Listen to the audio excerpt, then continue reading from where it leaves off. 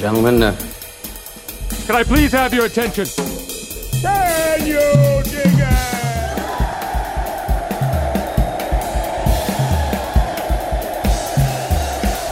Greetings, dear listeners. This is Jonah Goldberg, host of the Remnant podcast, brought to you by the Dispatch and Dispatch Media. I have just concluded a solo, just shy of 2,000-mile drive from Denver to DC yesterday. My wife and daughter flew home for various and sundry reasons we need not get into here, and left me alone in Denver with a car and a long drive ahead of me. And my understanding is that sometime early Monday, our guest was just doing some household chores, maybe washing some dishes.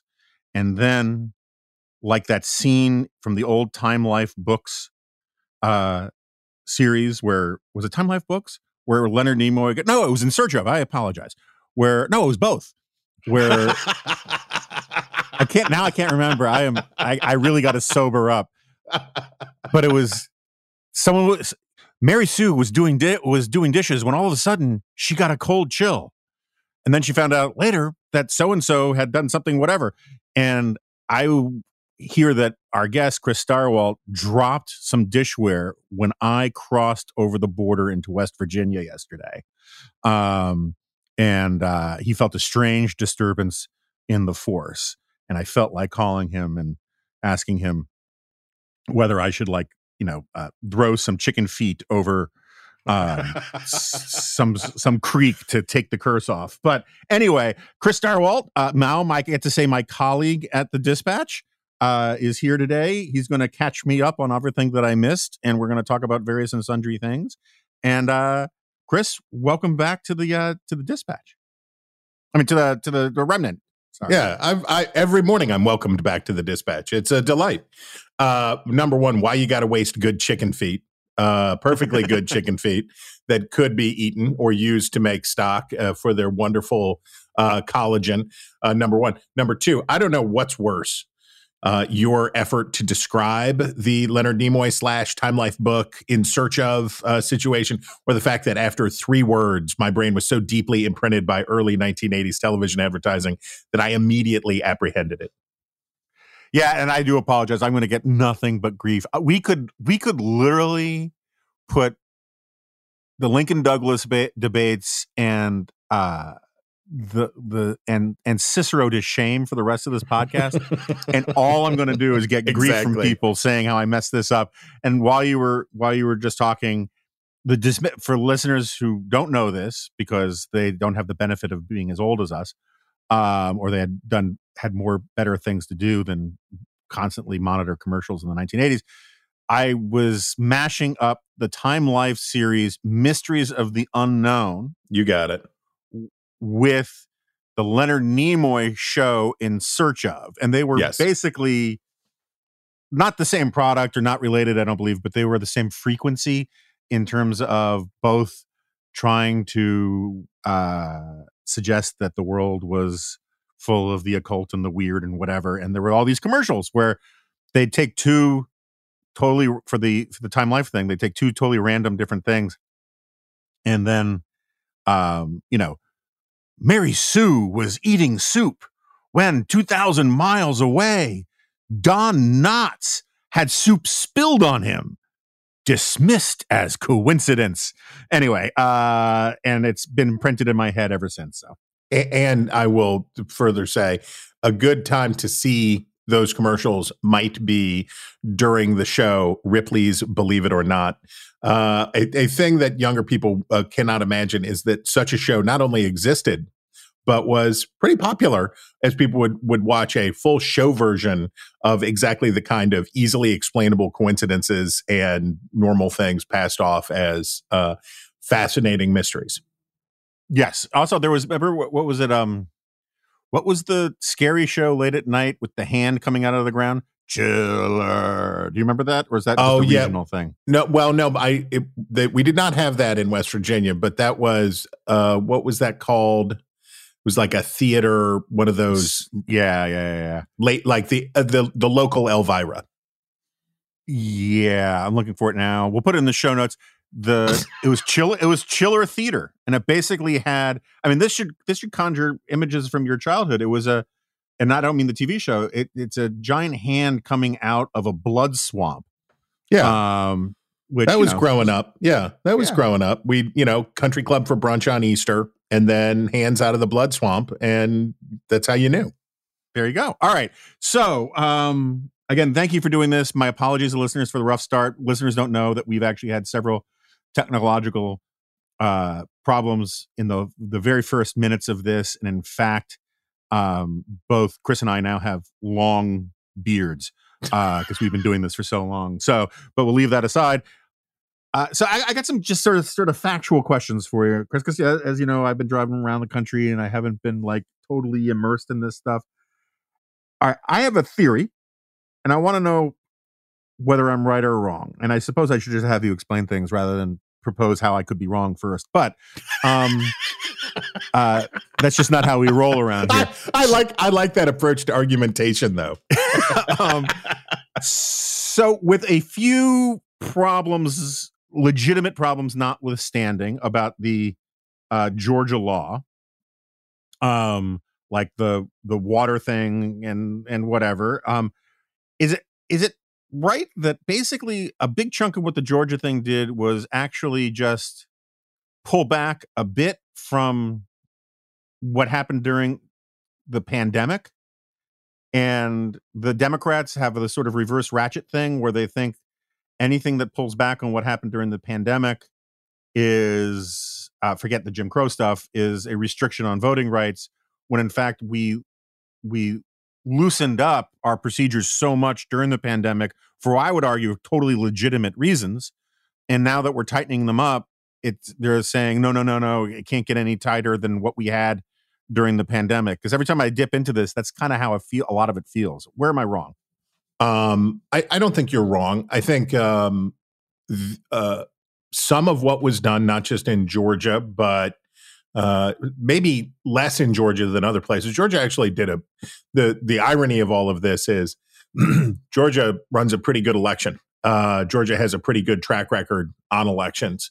And there is a pretty high degree of professionalism in their vote counting stuff. But this is like faction and liberty. We don't want unelected people to ultimately be in charge of how we conduct elections for various reasons, because accountability is important there.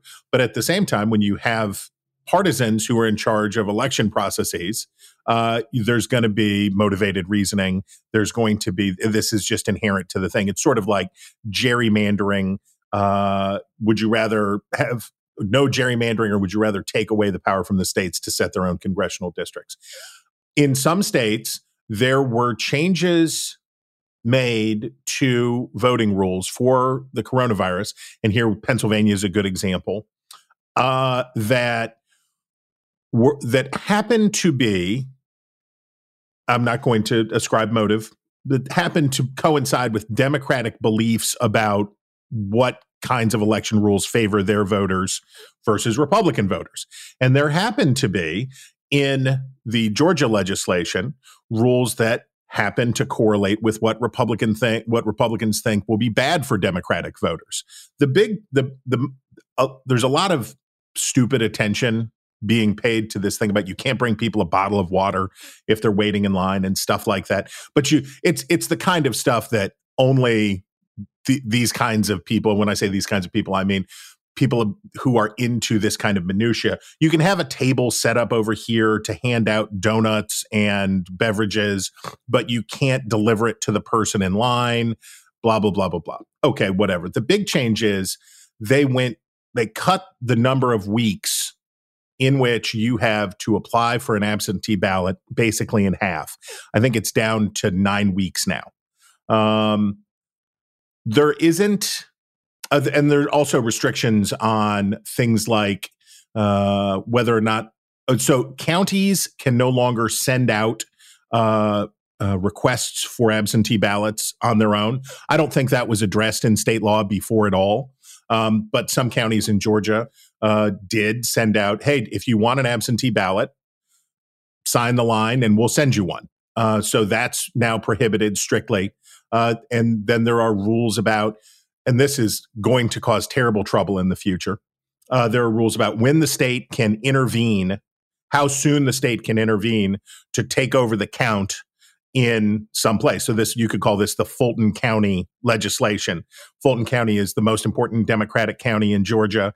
And Fulton County, like a lot of large urban centered places, is real slow counting, not just because they have the large volume, but often because you don't have very effective government and that kind of stuff. Bureaucracy doesn't work. So now the state can intervene at a sooner point. I forget the number of days, 5 days, I think, because Republicans say it's outrageous that it took so long to count. That doesn't have anything to do with anything, except for Republicans' efforts to probably get control of Democratic county procedures. But the core of this is cutting the number of weeks in which you can get an absentee ballot, and that is predicated on a misplaced Republican belief that more turnout is bad for them. Of all of the fool's errands, of all of the stupid things that I have observed parties do, pretty high on the list now is the degree to which the old wives' tales about Republican turnout and those things and the sort of urban legends about it, which had some salience in the 40s, 50s, 60s, but are now demonstrably untrue, goes into their efforts to suppress access to voting and all that other stuff. It's just, it's a bunch of bunkum. Yeah, and I want to highly recommend the episode of this podcast that you guest hosted on with Darren Shaw, which was very good on this point. This is something I first wrote about this, almost 15 years ago for NR, about how there's this myth that if everybody votes, right, if we had Australia's kind of right, or Brazil or Russia, yep, right, where it's mandatory, that Democrats would always win, and part of what's in there is this sort of kernel of a morsel of a crumb underneath the couch cushion of Marxist theory of, if you could actualize the class consciousness of the lumpen proletariat, they would vote on their interests. And of course, since there's so many poor people, they would all vote for the Democrats. And the liberals tend to really believe this myth, and Republicans really tend to think they're right too. And the problem is that every time I've talked to a political scientist about this, and every now and then I'll ask, like, is this still the case? Because it seems so counterintuitive given the way this stuff is talked about. They'll say, look, I mean, obviously it depends on the candidates and the election, but as a rule of thumb, if everybody turned out, the elections would turn out remarkably similarly to the way they've already turned out. And as one political scientist once explained it to me, he's like, we can predict, at least this used to be the case before polls went a little cattywampus, we can predict how the election is going to come out with a sample size, if it's representative of enough, of likely voters of like 1,200 people out of a country of 331 million people.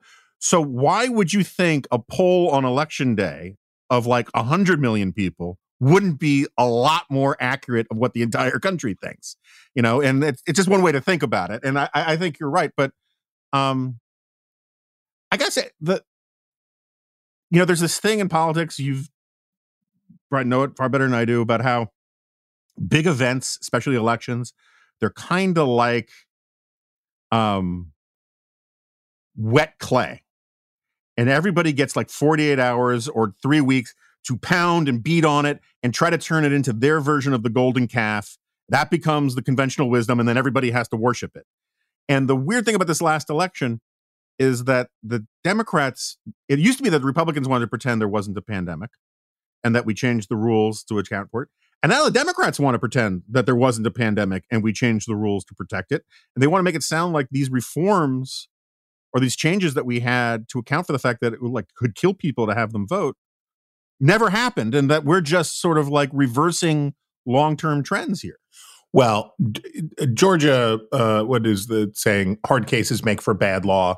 Georgia's a tough one because this law does do things that if the law said we're just going to go back to the way things were, it would be, or it wouldn't be uncontroversial, but it should be.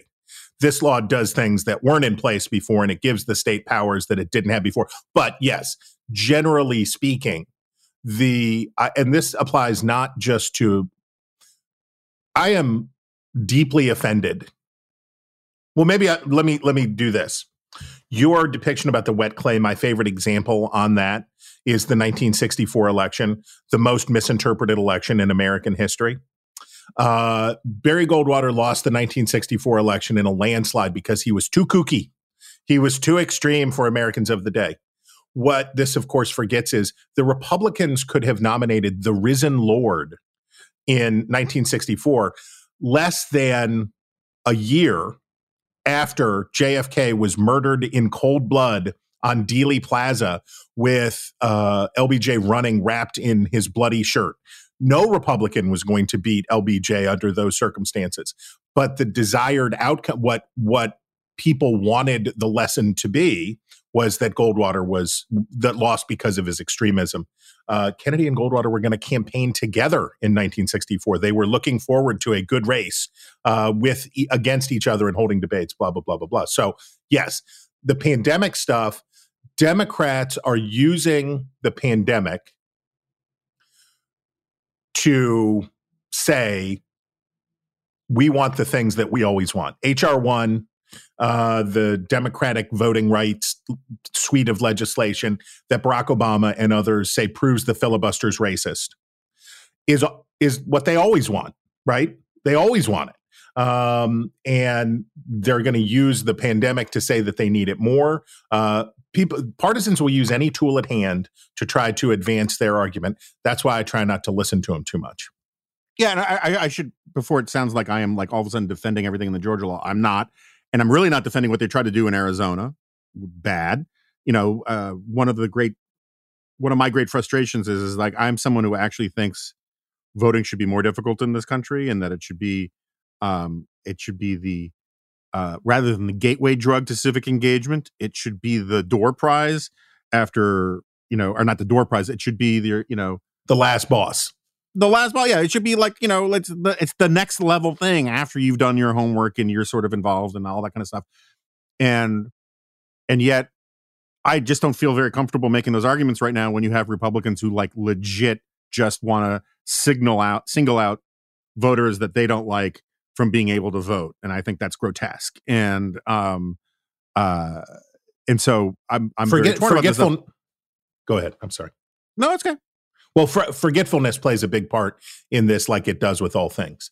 So crime is like this. A lot of things are like this. Republicans have convinced themselves that voter fraud is a huge problem in the United States.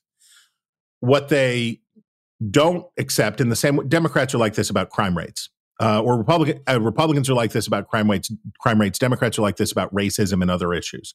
It's better now than it's ever been, right? Elections in the United States now are cleaner and less susceptible to fraud than at any point in our history. And in the 1960s, speaking of JFK, what happened in 1960 in Illinois is just not possible in the way that it was then. I'm from West Virginia. The massive corruption, again, JFK, the massive scale of corruption and vote buying and ballot box stuffing and all of the things that were part of American political life to the 1980s, right? That was just part of how you did it. You still see it crop up from time to time. Fraud is still real. People buy votes. People do that stuff. But it is Republicans have convinced themselves that election fraud is this terrible, terrible problem in the country.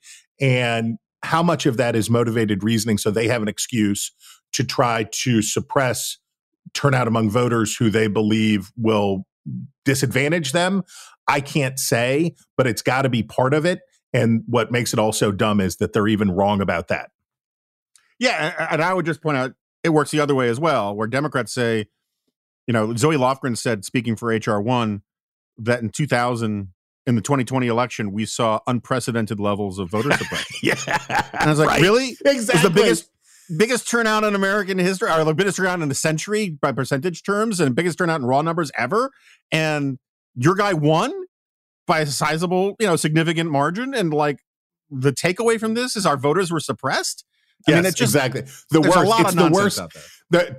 Tell Nathan Bedford Forrest and the Ku Klux Klan about how bad voter suppression was in the 2020 election. All right, so let's circle back because I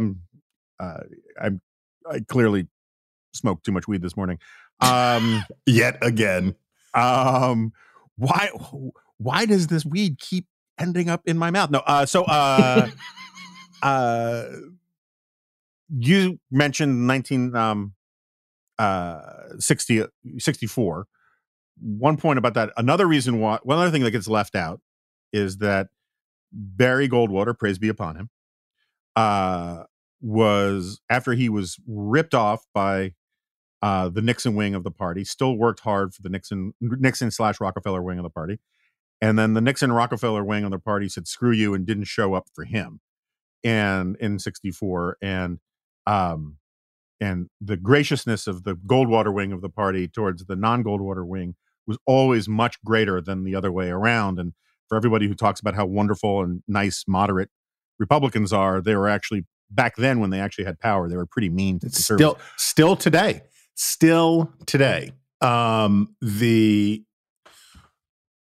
The Western what Republicans really need is a rebirth of the Goldwater, Reagan. It's not about replicating the policy sets exactly, because different times call for different policies.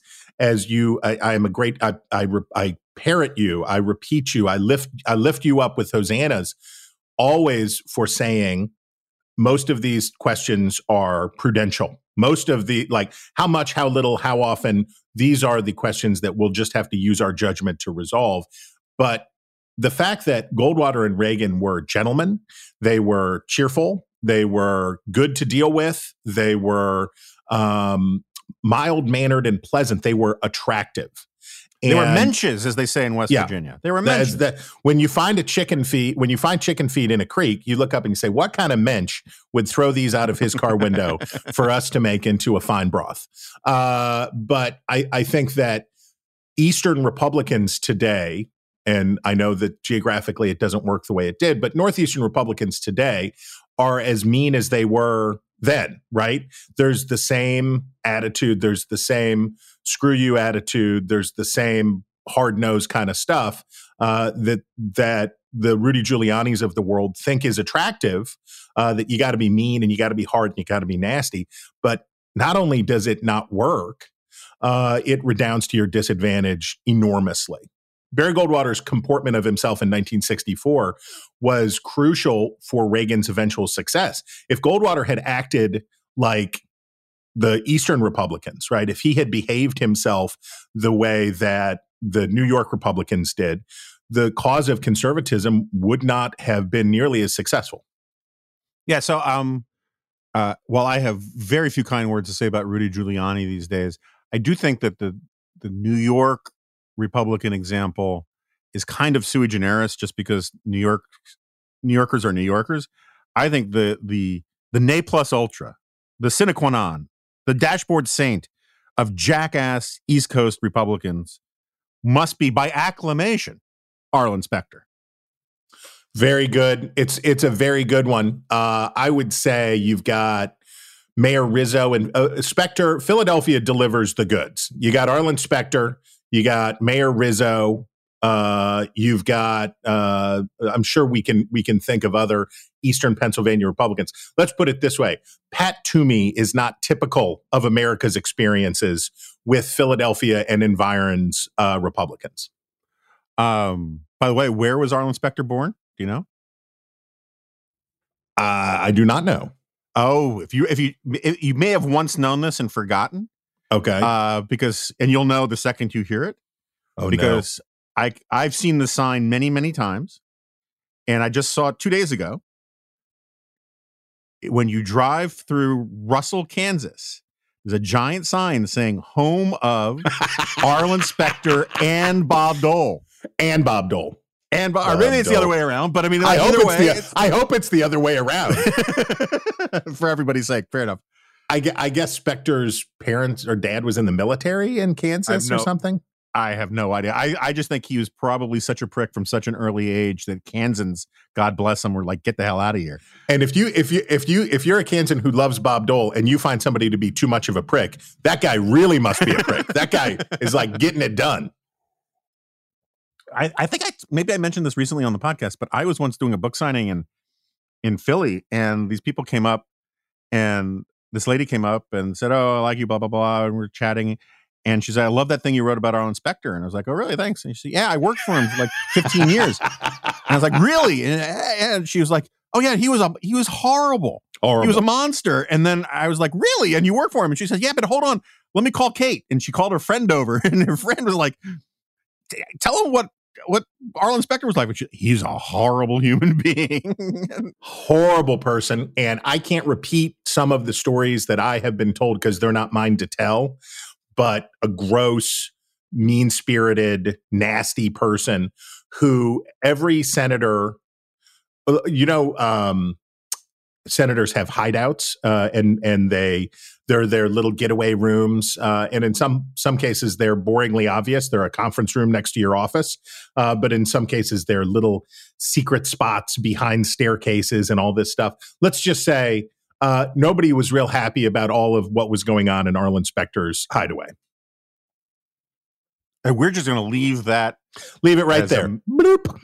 Mystery to be solved.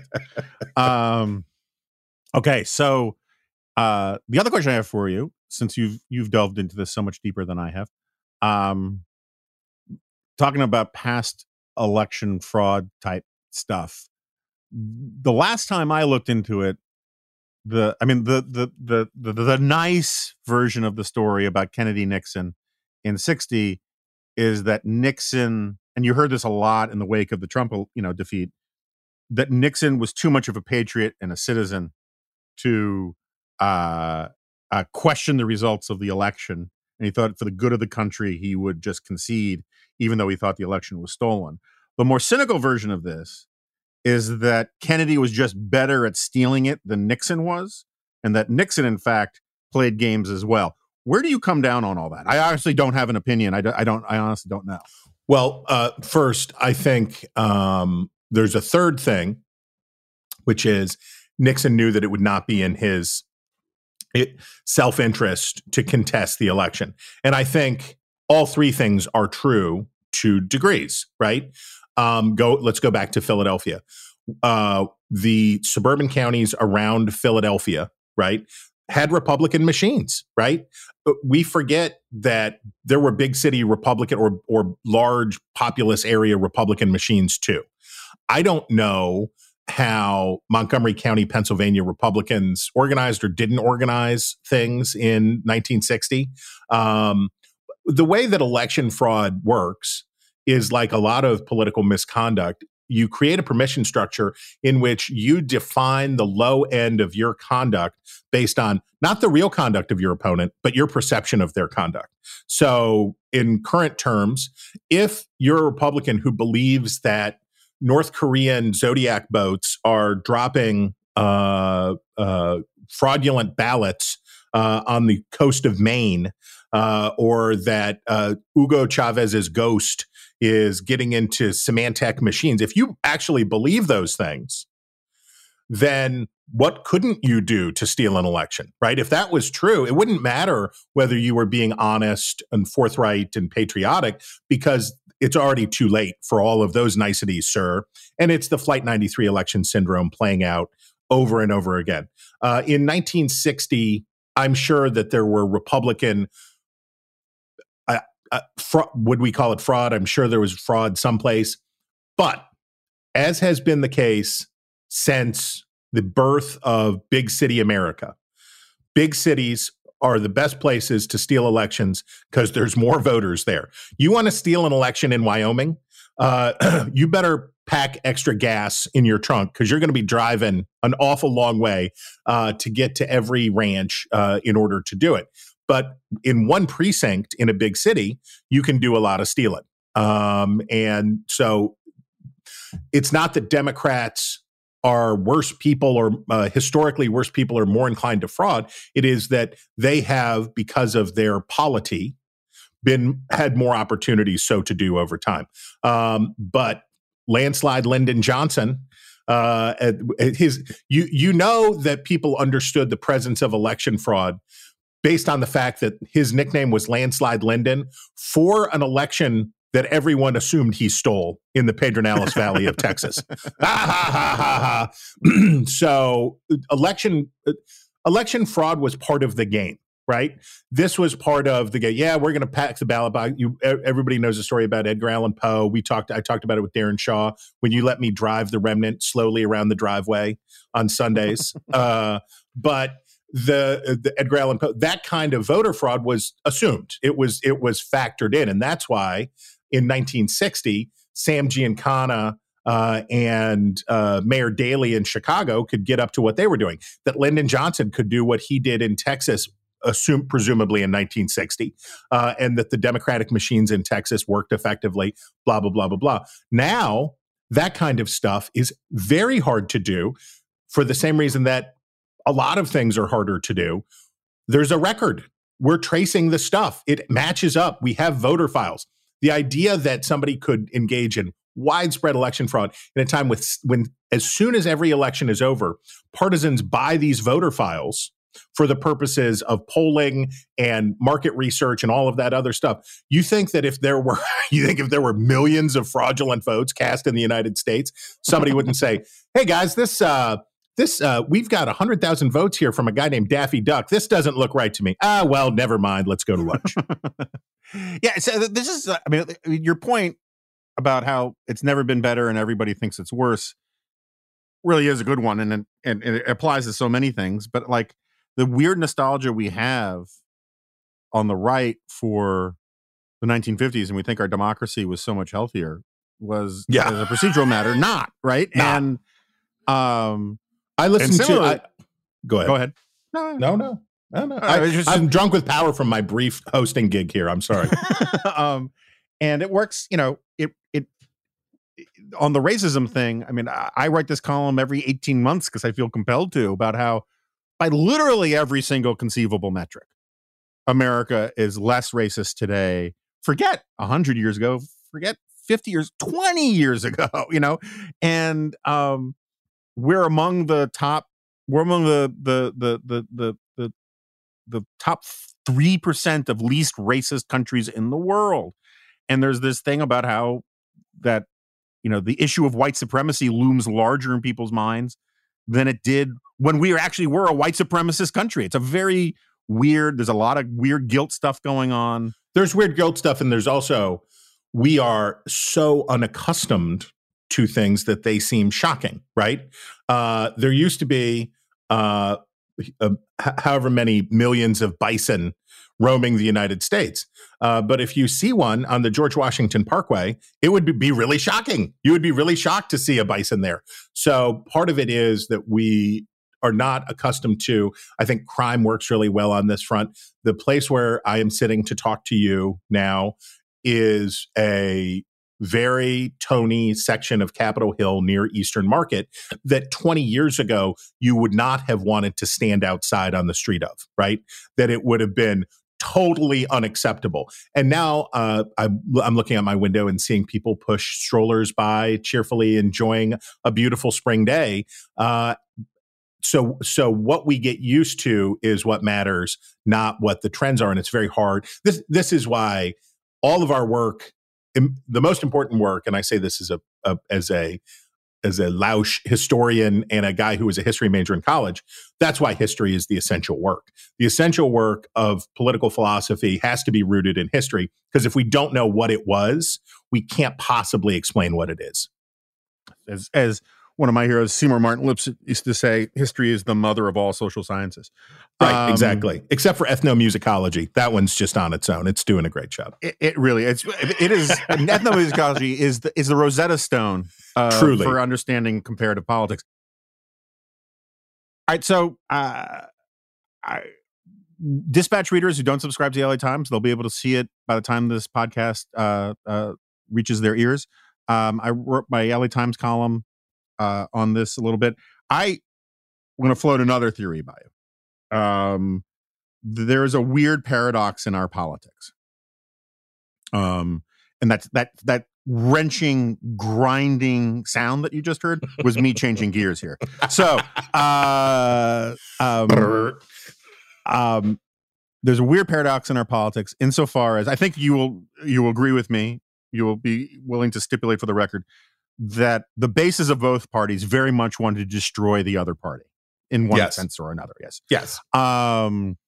And yet, because of that animus, they do the one thing that almost guarantees that will keep the other party alive, which is whenever they get in power, they shoot the moon, they go for the most aggressive policy agenda possible, in part to own the cons or to own the libs, in part because they feel like the world was being stolen from them, so they have to maximize the opportunity and use their power any way they can. And that overreach, in a dialectical fashion, invites the resurgence of the other party. Meanwhile, which is what I think a lot of us thought Biden might actually do, to bring it to the real world for a moment. Let's put it this way, if Biden had worked with Romney and Manchin and Susan Collins, Lisa Murkowski, that, built up a sort of centrist gang of 10 or 15 or whatever, Republicans, some Democrats, whatever, and forged an agreement with them about the pandemic relief stuff that pissed off teachers' unions to some extent, pissed off the base to some extent. That would do more to destroy the Republican Party as we know it than any of these policy objectives. Because I go back to the Obama stimulus. If Obama had actually co-opted enough Republicans to make the stimulus bipartisan, his entire presidency would have been different.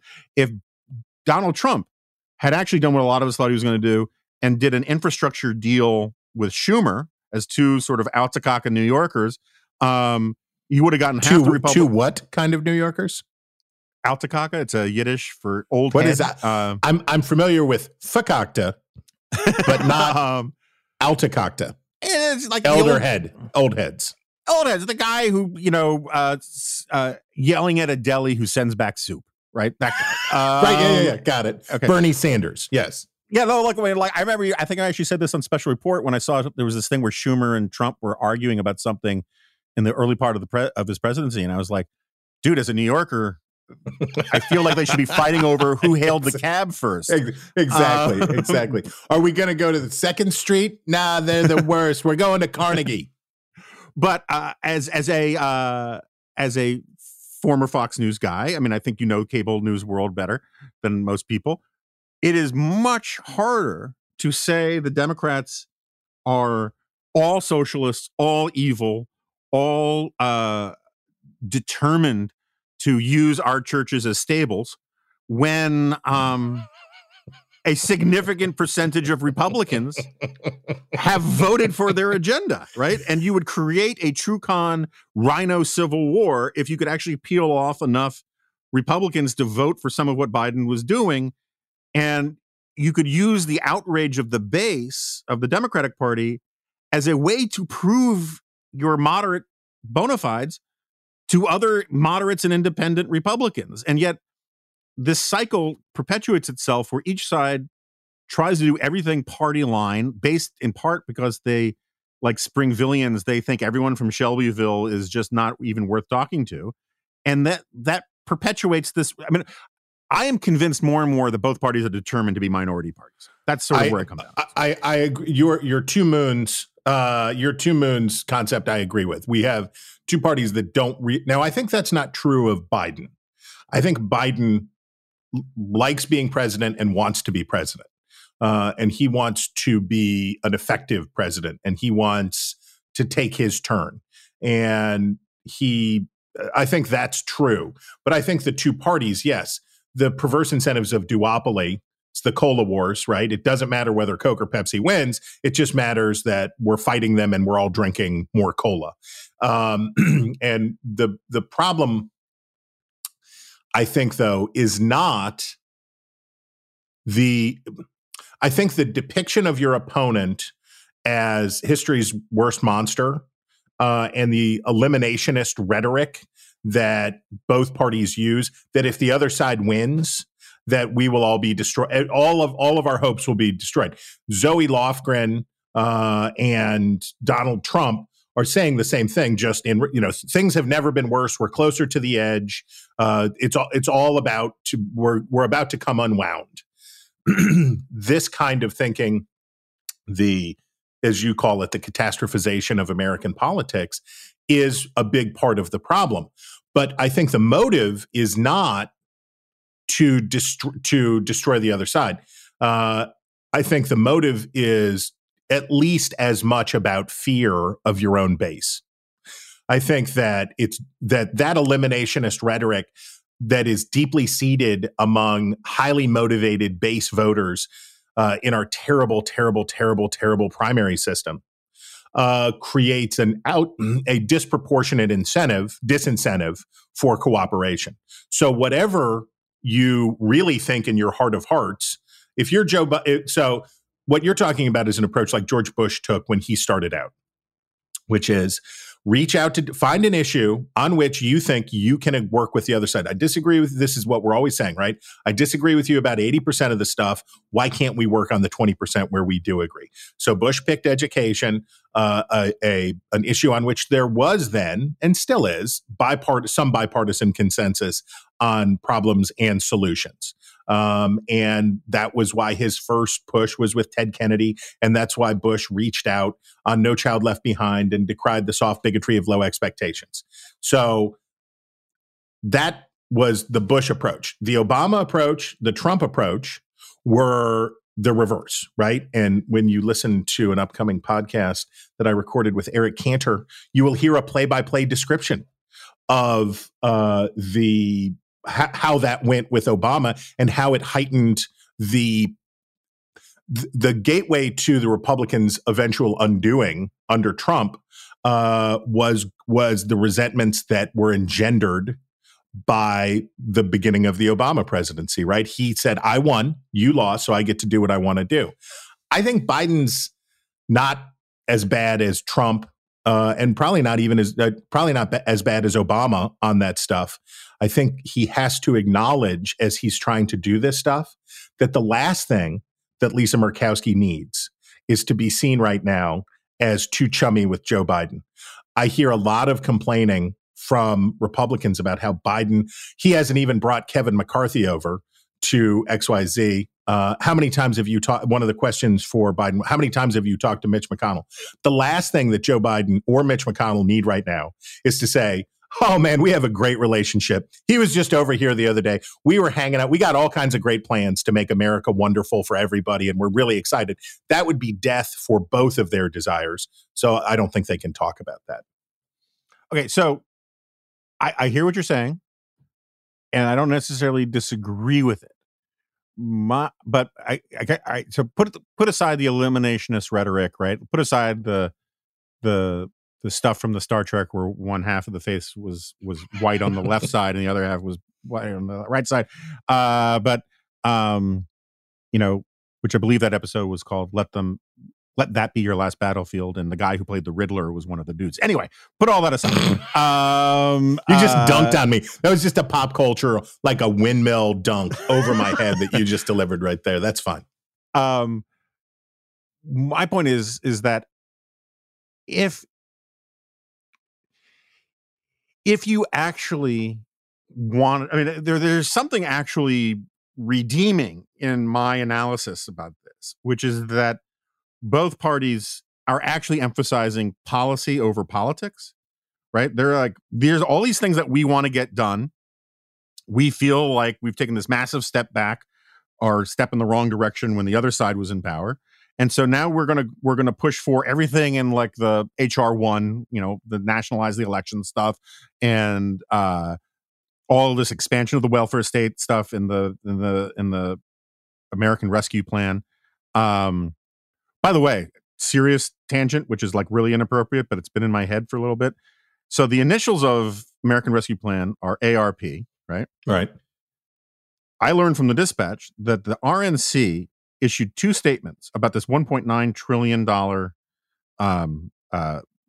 behemoth only after it passed. So basically, the GOP was silent except for the really pressing issue of green eggs and ham on this massive expansion of the welfare state. Because they wanted it. Right. But they didn't want enough to vote for it. Well, they right? didn't want to be seen. It's like riding a moped. It's all fun until your friends see you on it, and then it's no good. So they wanted it to pass. Like a lot of things that pass in Congress, plenty of Republicans wanted that legislation to pass, but could not be seen supporting it. So the only reason I'm going off on this tangent is that Republicans have lost the ability to criticize massive spending and debt and deficit and all that kind of stuff. And they've lost their tongues, which brings me to my pop culture reference. In the world according to Garp, there are a bunch of crazy feminists who, in solidarity with someone who was horribly mistreated, cut out their tongues. And at the end of the movie, they just all go around yelling, ARP, ARP, because they can't say their G's while they're chasing Robin Williams. And it feels like there's some connection there that I couldn't make in the G file between not being able to articulate anything about the ARP, and World According to Garp. But we don't have to go. It was at his mother, and this is, of course, a book, too. It's at his mother's funeral. Yes. And she was a hero. She ran a home for the women. I can't remember the name of the woman. He meets the actual woman whose tongue was cut out by her husband as a punishment for backtalking. So these other women cut out their tongues or the front of their tongues in solidarity with her. And Garp's mother ran a home to take care of these gals.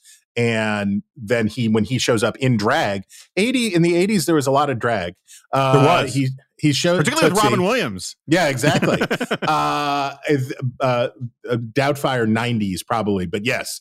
And he shows up in drag at his mother's funeral, and then she sees him and says, "ARP!" Right. And which is not supposed to be as funny as it is. Yeah, and that's today's GOP. Anyway, so back to the point at hand. Pending.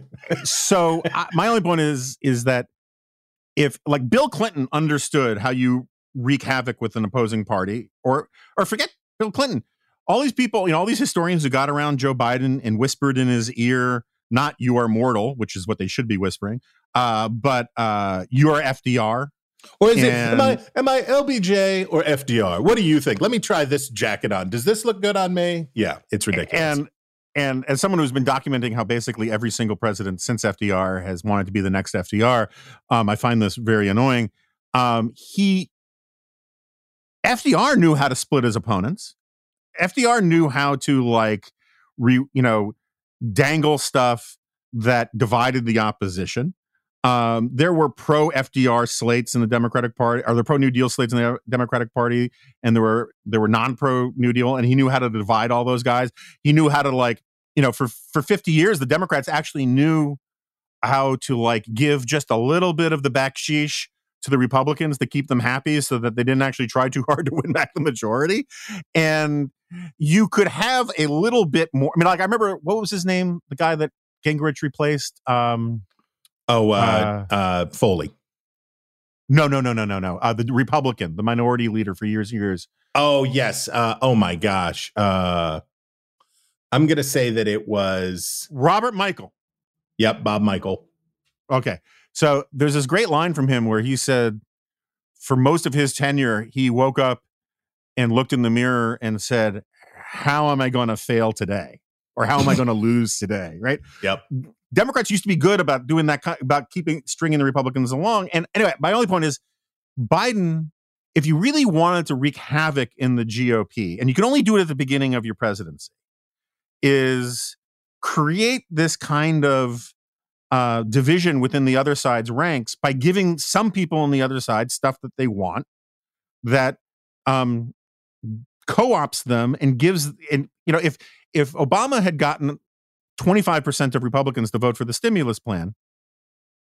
Republicans couldn't message uniformly against it. They would have to say, and when the economy didn't recover, they couldn't do this is the Obama economy this in the same way that they did, because Republicans would have some ownership of it. And if you really want to sort of force change on the other party, you got to work with the other party. If you want to leave it in this purest form, you give them every opportunity to say, I tried to work with them and I couldn't because they're so extreme. I mean, I think there's the self-perpetuating cycle of thinking this next election is the last election, it's our last chance, is in part because of this idea that and I'm not a huge fetishizer of bipartisanship, but I think this is a cold, cruel way to screw with your opponents is by bribing them, in effect, into dividing amongst themselves. FDR was not that good at dividing Republicans. He had plenty to do with divided Democrats, and his work there. But when you had that many Democrats, you were in effect dividing liberals from conservatives, right? Exactly, and this is a guy whose own vice president rebelled against him ahead of the 1936. I always point out is a crucial year in American history. But he was against his own vice president, John Nance Gardner, on court packing and a variety of other issues, and it played out in interesting ways. But it was Sam Rayburn who was the master of this stuff. It was Sam Rayburn who the New Deal should belong as much to Sam Rayburn as it belonged to FDR. Sam Rayburn and his disciple, the aforementioned school teacher from the Pedernales Valley of Texas, Lyndon Johnson. I just had to look it up, but Rayburn traded off the speakership with Republican Joe Martin from Massachusetts twice. It wasn't in the 40s. There was more competition than we like to think in control of the House. And Rayburn had what he called the Board of Education. You've heard it talked about. That's where Harry Truman was hanging out when he found out that FDR had died. And the Board of Education was where they hung out to smoke cigars, drink whiskey, and play cards. But it was called the Board of Education because that's where he would bring members to give them some learning, right? That there would be discipline there, there would be instruction there, and that the speaker would let you know what was going on. The lost art, Peggy Noonan calls it patriotic grace.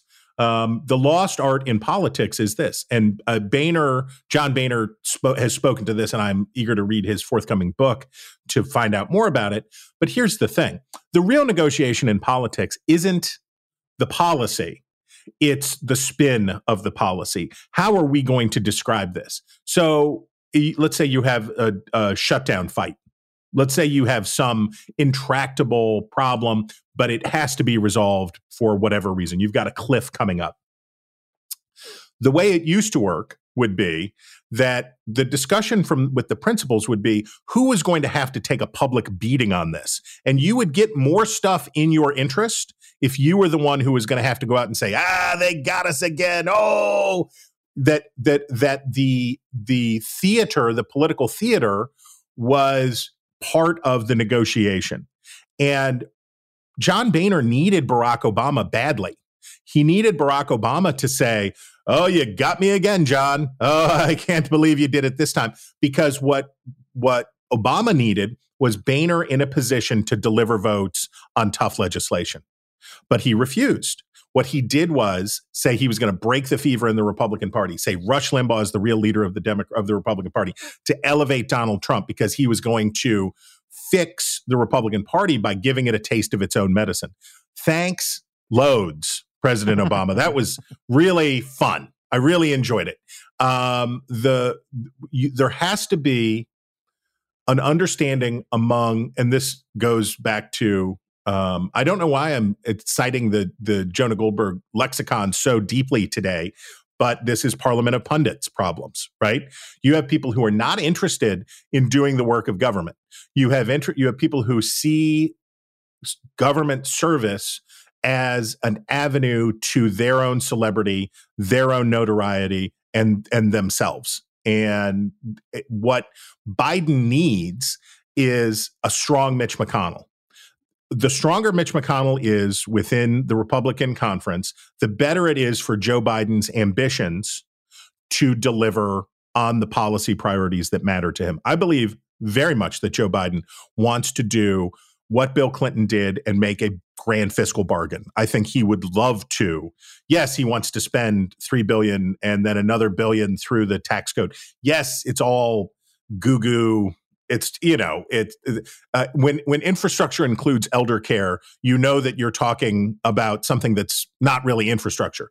But it's all part of Biden, who wants to go back to the times where that currently the spin is non-negotiable, right? Every time you're going to say either I won or the other side is so rotten that I could not possibly work with them because they want to destroy America. Those are the only two acceptable branding things. I think Biden is willing to go back to how it was and make the spin part of the sale. Interesting. I will have to digest this and noodle this a little bit. Have you told America about your haircut, by the way? Word's gotten out on the street, and this is now, I'm like 3 weeks into it. So this is like gotten a little long, but yeah, no, it's exciting.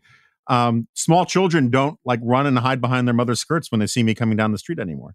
Well, you got it cleaned up, as I recall. The last time I was with you, you had gotten it cleaned up, but it had produced an unfortunate community theater director vibe. There was a bob and a beard do not go together really well. I felt like I should have been on a box of oats. Yeah, that's the upside. You could have put on like a black bowler hat and gone as a Quaker. Yeah. So, but speaking of Quaker, so like, how well do you know the English Civil War stuff?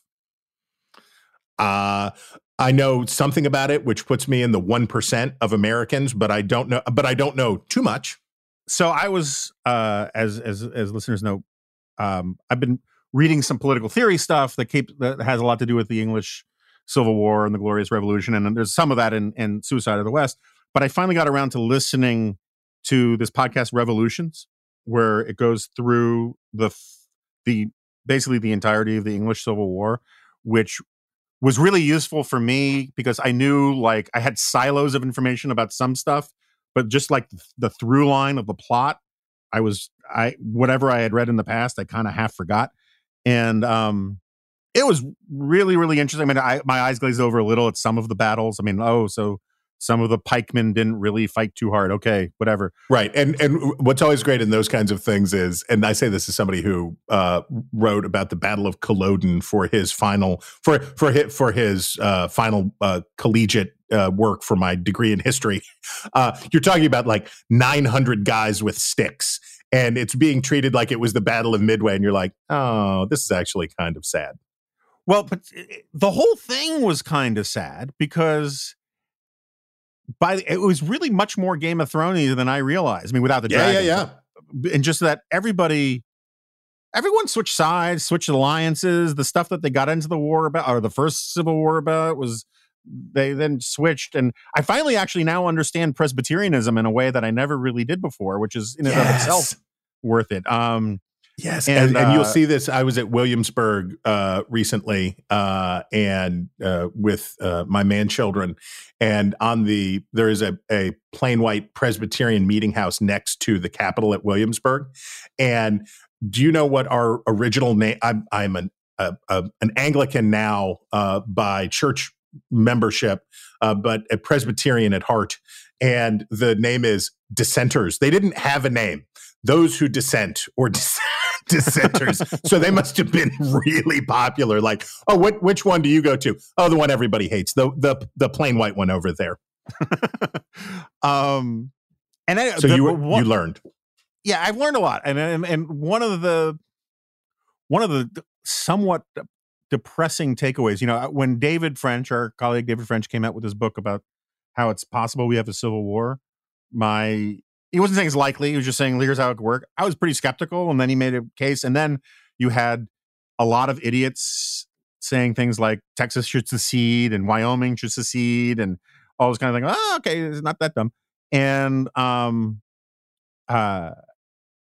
then listening to how the issue, in some ways, it's similar to the American Revolution, where like it's very difficult for us today to understand how like the sugar tax and the Stamp Act and these kinds of things prompted people to say, I got to get my musket and kill the British. I mean, it's like, it seems like small bore things, but they become invested in our ideological matrices, in ways that we invest much more in them. I mean, like, how many people were this close to wanting to grab their muskets over, transgender story hour or whatever it was.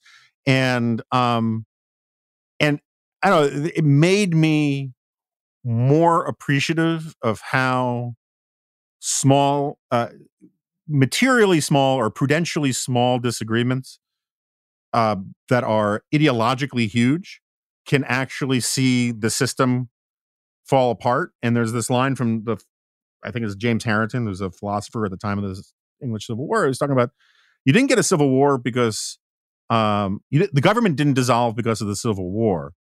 The Civil War happened because the government dissolved. Just the dysfunction happened so badly over so much stupid stuff that, I mean, like Charles I wanted everybody to use a common book of prayer, which to some people seemed like popery run amok. And I don't mean the stuff that smells good. I mean, like, no, the very things. The very things that you have to. The thing about the Tudors, Henry VIII was no theologian, and neither was Elizabeth.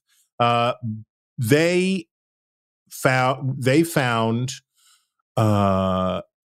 great interest in reform theology as it related to their political power, right? Henry VIII would have been a Roman Catholic. He would have been the head of the Church of England, or he would have worshipped the flying spaghetti monster in order to achieve his political goals. And his political goals were, having been perched so tippily, like a pig on stilts, atop of the British government by his father, who had essentially used French money to buy, and Bosworth, to purchase the resources necessary to become the king, right? So Henry VII to Henry VIII. Henry VIII knows that he needs an heir. We write Henry VIII down now as it was vanity, or he was a psycho or something. His father had won the throne on the field of combat, backed by a foreign enemy. And there were those plotting against him at all times. His need of an heir was not for male pride, right? It was a practical consideration that if there was any question about who the right claimant to the throne was, it was going to be real bad news for him. And the fact that his daughter understood those lessons and then delivered it with just an iron fist, right? Elizabeth's anti-Catholicism wasn't because she was Oliver Cromwell. It was because that represented the threat to her queenship and her power, and that's why she did it. And I don't think that we're anywhere close to a civil war today. I don't think that anybody was going to take up arms over drag queen story hour. I think that's a bunch of Twitter jockeys looking to try to win a stupid game of who can generate the most outrage and be the most outraged. I do think, though, that the incapacity and infirmity of the American system as currently constituted could eventually produce a civil war, not for ideological reasons, but for practical reasons. That if we can't figure out a way to make the American system work the way it's supposed to work, and we just continue this sideways drift into deficit spending, a government that doesn't work like it's supposed to, we will be planting the seeds for revolt. Sure. Yeah, I mean, look, I don't think a civil war is likely, even remotely likely. I don't rule it out the way I once did, and in part because if you read David's thing, it's not like he thinks we're going to have Powers Booth throwing water into the campfire in the middle of Colorado as we talk about fighting the Nancy Pelosi's forces, west of the Rockies or anything. But you can see how first of all, his point was that it would start with some cultural war issues that become legal issues, that become constitutional issues, that become political issues. And my point is that the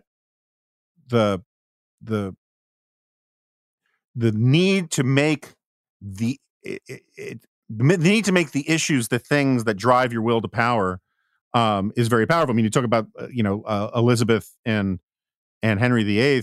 There was the famous line from Napoleon where he said, in religion, I do not see the mystery of the incarnation so much as the mystery of the social order. He liked religion because it was useful to keep everybody well behaved. And Constantine, yes, absolutely.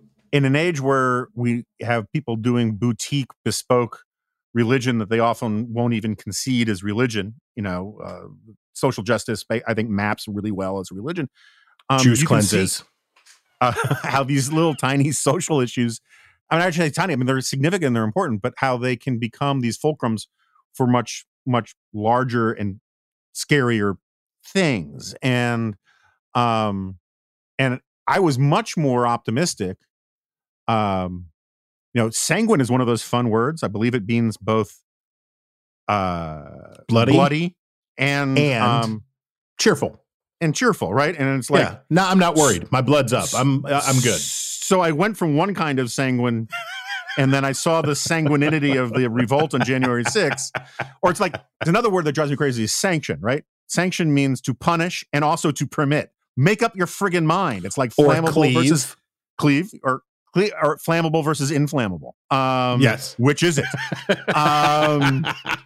But anyway, before January 6th, I was totally, this can't, if you described on January 1st what happened on January 6th, come on, that's not going to happen.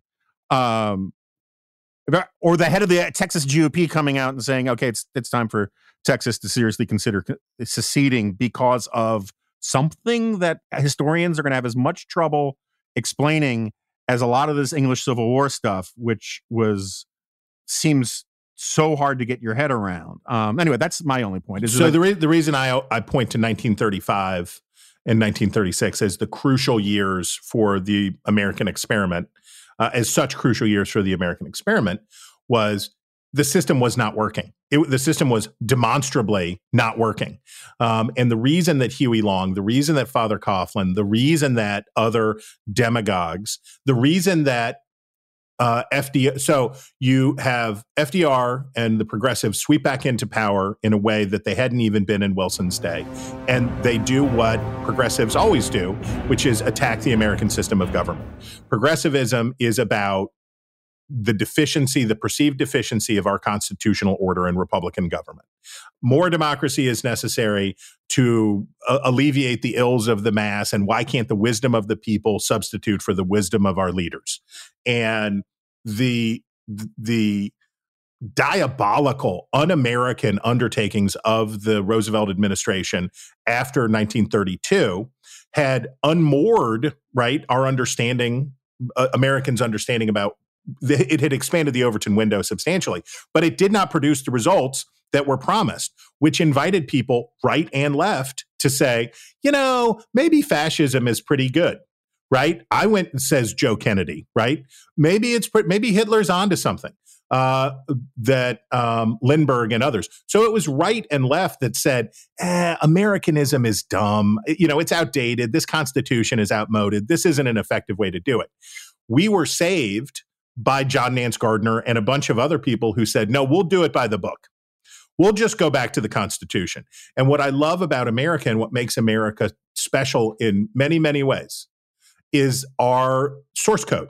And the fact that when we don't know what to do and we get scared and we get confused. When I listened to Barack Obama give a speech for the Democratic Convention from the Constitution Center in Philadelphia that you could have given, right? That any constitutional conservative could have delivered. What you were here when Martin Luther King stands at Lincoln's feet about 7 years after Lincoln had given the Gettysburg Address. He alludes to Lincoln. He alludes to the purpose of liberty and our charter and all of that stuff. When we get confused and things get weird, we can run home to mama. And that's what makes America different, because instead of trying to say that France should be for Frenchmen, or we need to go back to this way, what is it to be purely American?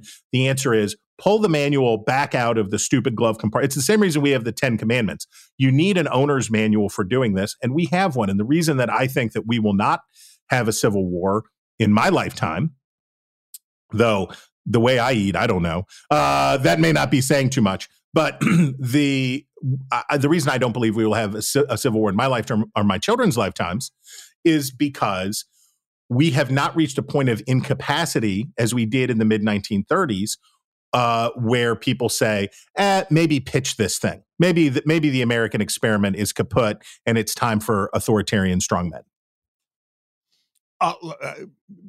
Maybe I'm just still cranky and overtired from my cross-country drive. I think on most days I'd probably agree with you, but I think things like the 1619 Project, right? Part of the assumption behind that is to basically say that whole constitutional convention, which is supposed to be our source code, no. You don't need to pay as much attention to that. You don't even need to pay as much attention to the Reconstruction Amendments, because we really began 100 years before that, and that's the real project of this country.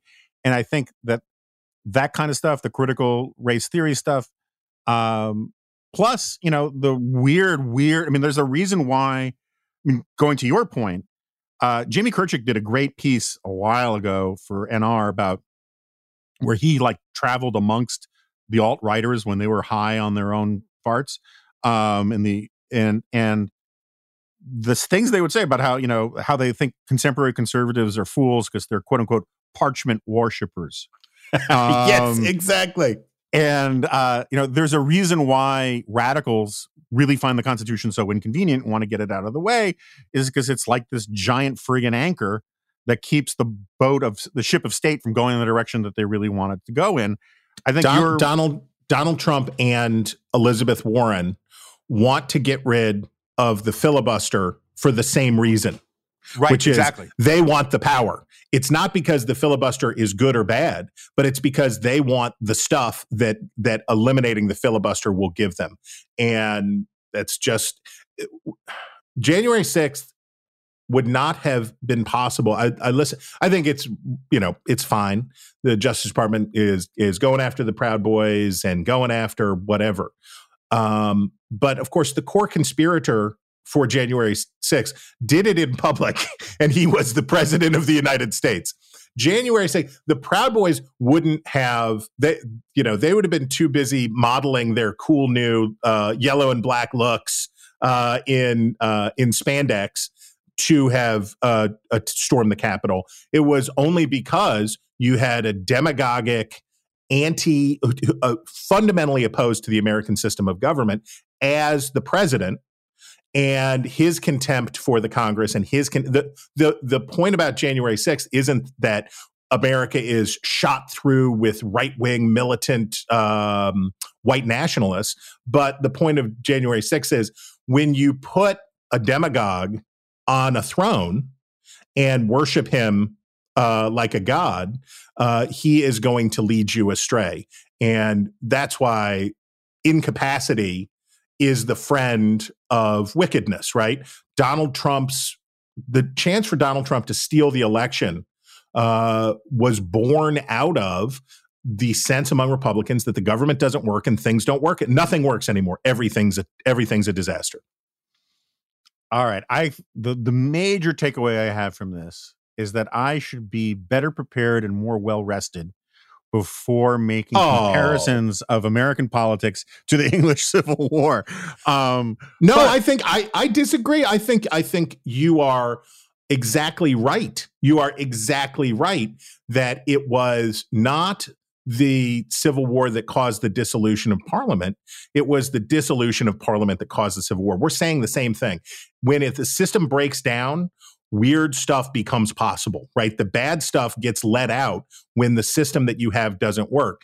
The Weimar Republic, we have example after example after example, which is when things fall apart, the founders' gift to us was like Shakespeare, almost perfect, intimate knowledge of human nature. And they're right. And it plays out again and again and again in our experience. And that's why we just got to run home to mama. Yeah. I mean, there's this, the major takeaway on this podcast about the English Civil War is that at the end of the day, the English don't know how to make it work without a monarch. Like, they can balance democracy and rule of law and all these kinds of things, but the system, it's kind of like Superman's Fortress of Solitude. It needs that weird crystal to keep the whole thing going, right? And so you may be right that after 20 years of duking it out in the tall grass between competing forces of America, we're like, we really do need a constitution, and we need to follow it because we don't know how to make this work without one. And maybe we'll have that kind of restoration, after we're spending years eating canned goods and drinking puddle water. No, look, I am not trying to be apocalyptic here. I think the catastrophization of politics is terrible. I'm on this jag in my head about the fragility of our system is more fragile than I appreciated. So that's all. I agree with that. I very much agree that it goes away, right? What did Reagan say? You're only ever 2 generations away from tyranny, right? That it can happen very quickly, and it could happen very quickly here. But frankly, I don't think civil war is nearly as much of a threat as a lumpen nation that shuffles along into, dare I say, down a road to serfdom. And watching the conduct of Republicans in the past, looking at Marco Rubio acting as a union organizer against Amazon, looking the $2,000 check, all of that stuff, there is, somebody get me William Howard Taft, because we don't have a conservative party in the United States right now. We have 2 liberal parties. We have 2 big government parties, one of which is culturally conservative and the other one is culturally liberal. But there's nobody speaking for limited there's hardly anyone in power right now who is making a loud affirmative argument in favor of limited government and constitutional principles. Yeah, and even fewer of them who have any credibility when they do try, because... Right, exactly. Oh, yeah, they're finding it now, right? Ted Cruz is looking down in the rushes along the creeks of the Rio Grande. He's looking to find the Constitution again. Maybe it's out there. All right, on that cheery note, where I come down on the side of the living will envy the dead, and Chris comes down on the more optimistic side of the living would still rather not be dead, but on the whole, exactly, at the margins. Chris, thank you again for doing this. I really appreciate it, and again, I apologize for being a little sort of mule-headed and incoherent, but you're used to hardly. That, so my privilege. All right, so I guess we went a little long there. I want to apologize to Chris, or I want to thank Chris for coming in and sticking around for as long as he did. Also, I had this moment of panic in the beginning of it where it sounded like I was like defending the Georgia law and defending the Republicans doing the stuff that they're doing in the States. And I think I corrected it. My point wasn't to say that everything the Republicans are doing at the state level is good. And any place where it's predicated on this notion that the election was stolen is total BS as far as I'm concerned. But having listened to the Sunday shows in my car as I was barreling through the heartland of this great country, the just assumption that any corrections to what we did during a pandemic to make the election possible was evidence of Jim Crow just really got under my skin. And that doesn't mean that I approve of everything that the Republicans are doing in terms of trying to basically target voters they think might vote for the other party. It's just that I think that there's just a lot of stupid talk out there. A lot of people running with narrative rather than running with facts in all of this. And but I don't want. Anyway, I just didn't want to make it sound like I was, just sort of endorsing everything the GOP was doing in places like Arizona and even in Georgia. And I will say about driving across the American heartland, Missouri is really pretty, people. Missouri, and it's got a lot going for it. I spent the night in Columbia, really cool little town, and I don't know if it's because the snow's just melted or not, or if because there's a cutbacks in social services. But man, somebody out there in a position of responsibility has got to do something about the roadkill. Because if like they made a Disney version of like the Road to Fallujah or something, it would look a lot like I-70 through Missouri right now, with just Bambi and Thumper and hey, now that Marvel's owned by Disney, the raccoon from Guardians of the Galaxy. I mean, they're just all littered across the sides of the roads in ways that are like almost disturbing, like maybe there's some sort of anthrax outbreak or something. And as you know, I'm a softie for charismatic megafauna. So I found it disturbing and someone should do something about it. Anyway, I bet that's what everyone thought I was going to close on here. It's good to be home. It's good to be almost well rested. It's good to see that the weather is finally warming up. And it's good to talk to you guys, and I'm grateful to everybody who's been tuning in and has been indulging me. Thanks again to David French and to Chris for subbing for me a bit. And I'll see you next time. No, you won't. This is a podcast.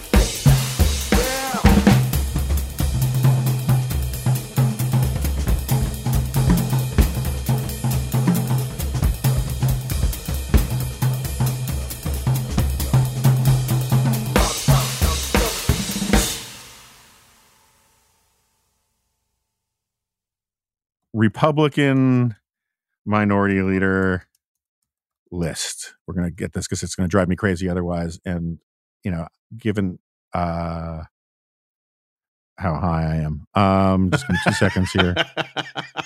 You've got to stop putting the edibles next to the coffee pot. It's a big mistake. It's just too much temptation.